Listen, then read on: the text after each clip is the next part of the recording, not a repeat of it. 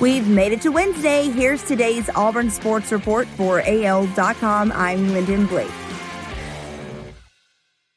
Former Auburn cornerback Kamal Hadden is staying in the SEC.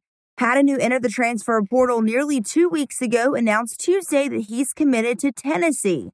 Hadden signed with Auburn back in December as a member of the Tigers' 2021 recruiting class, and he was enrolled in classes this spring while going through spring practices on the Plains before choosing to transfer elsewhere. Auburn has added another game to its non-conference schedule for the 2025 season. Auburn will host Ball State at Jordan-Hare Stadium that season, with the Cardinals visiting the Plains September 6, 2025.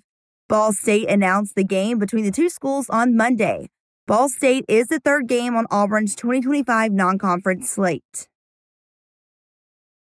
Auburn will get to play under the lights in Beaver Stadium when it heads to State College, Pennsylvania for the first game of its home-and-home game against Penn State.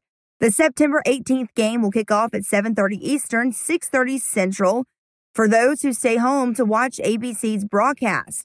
The Tigers and the Nittany Lions have faced off just 2 times, both at bowl games. The series is currently tied. Penn State won the first game, a 1996 Outback Bowl 43-14 win. Auburn took the second, the 2003 Capital One Bowl 13-9.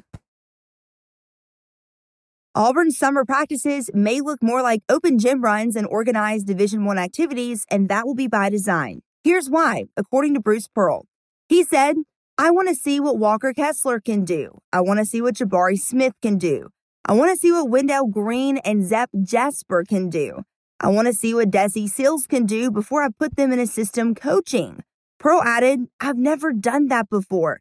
That's just how the new roster is, so I can learn a little bit more about them, what they're like without structure." That's your Auburn Sports Report for AL.com. Have a great day. I'm Lyndon Blake.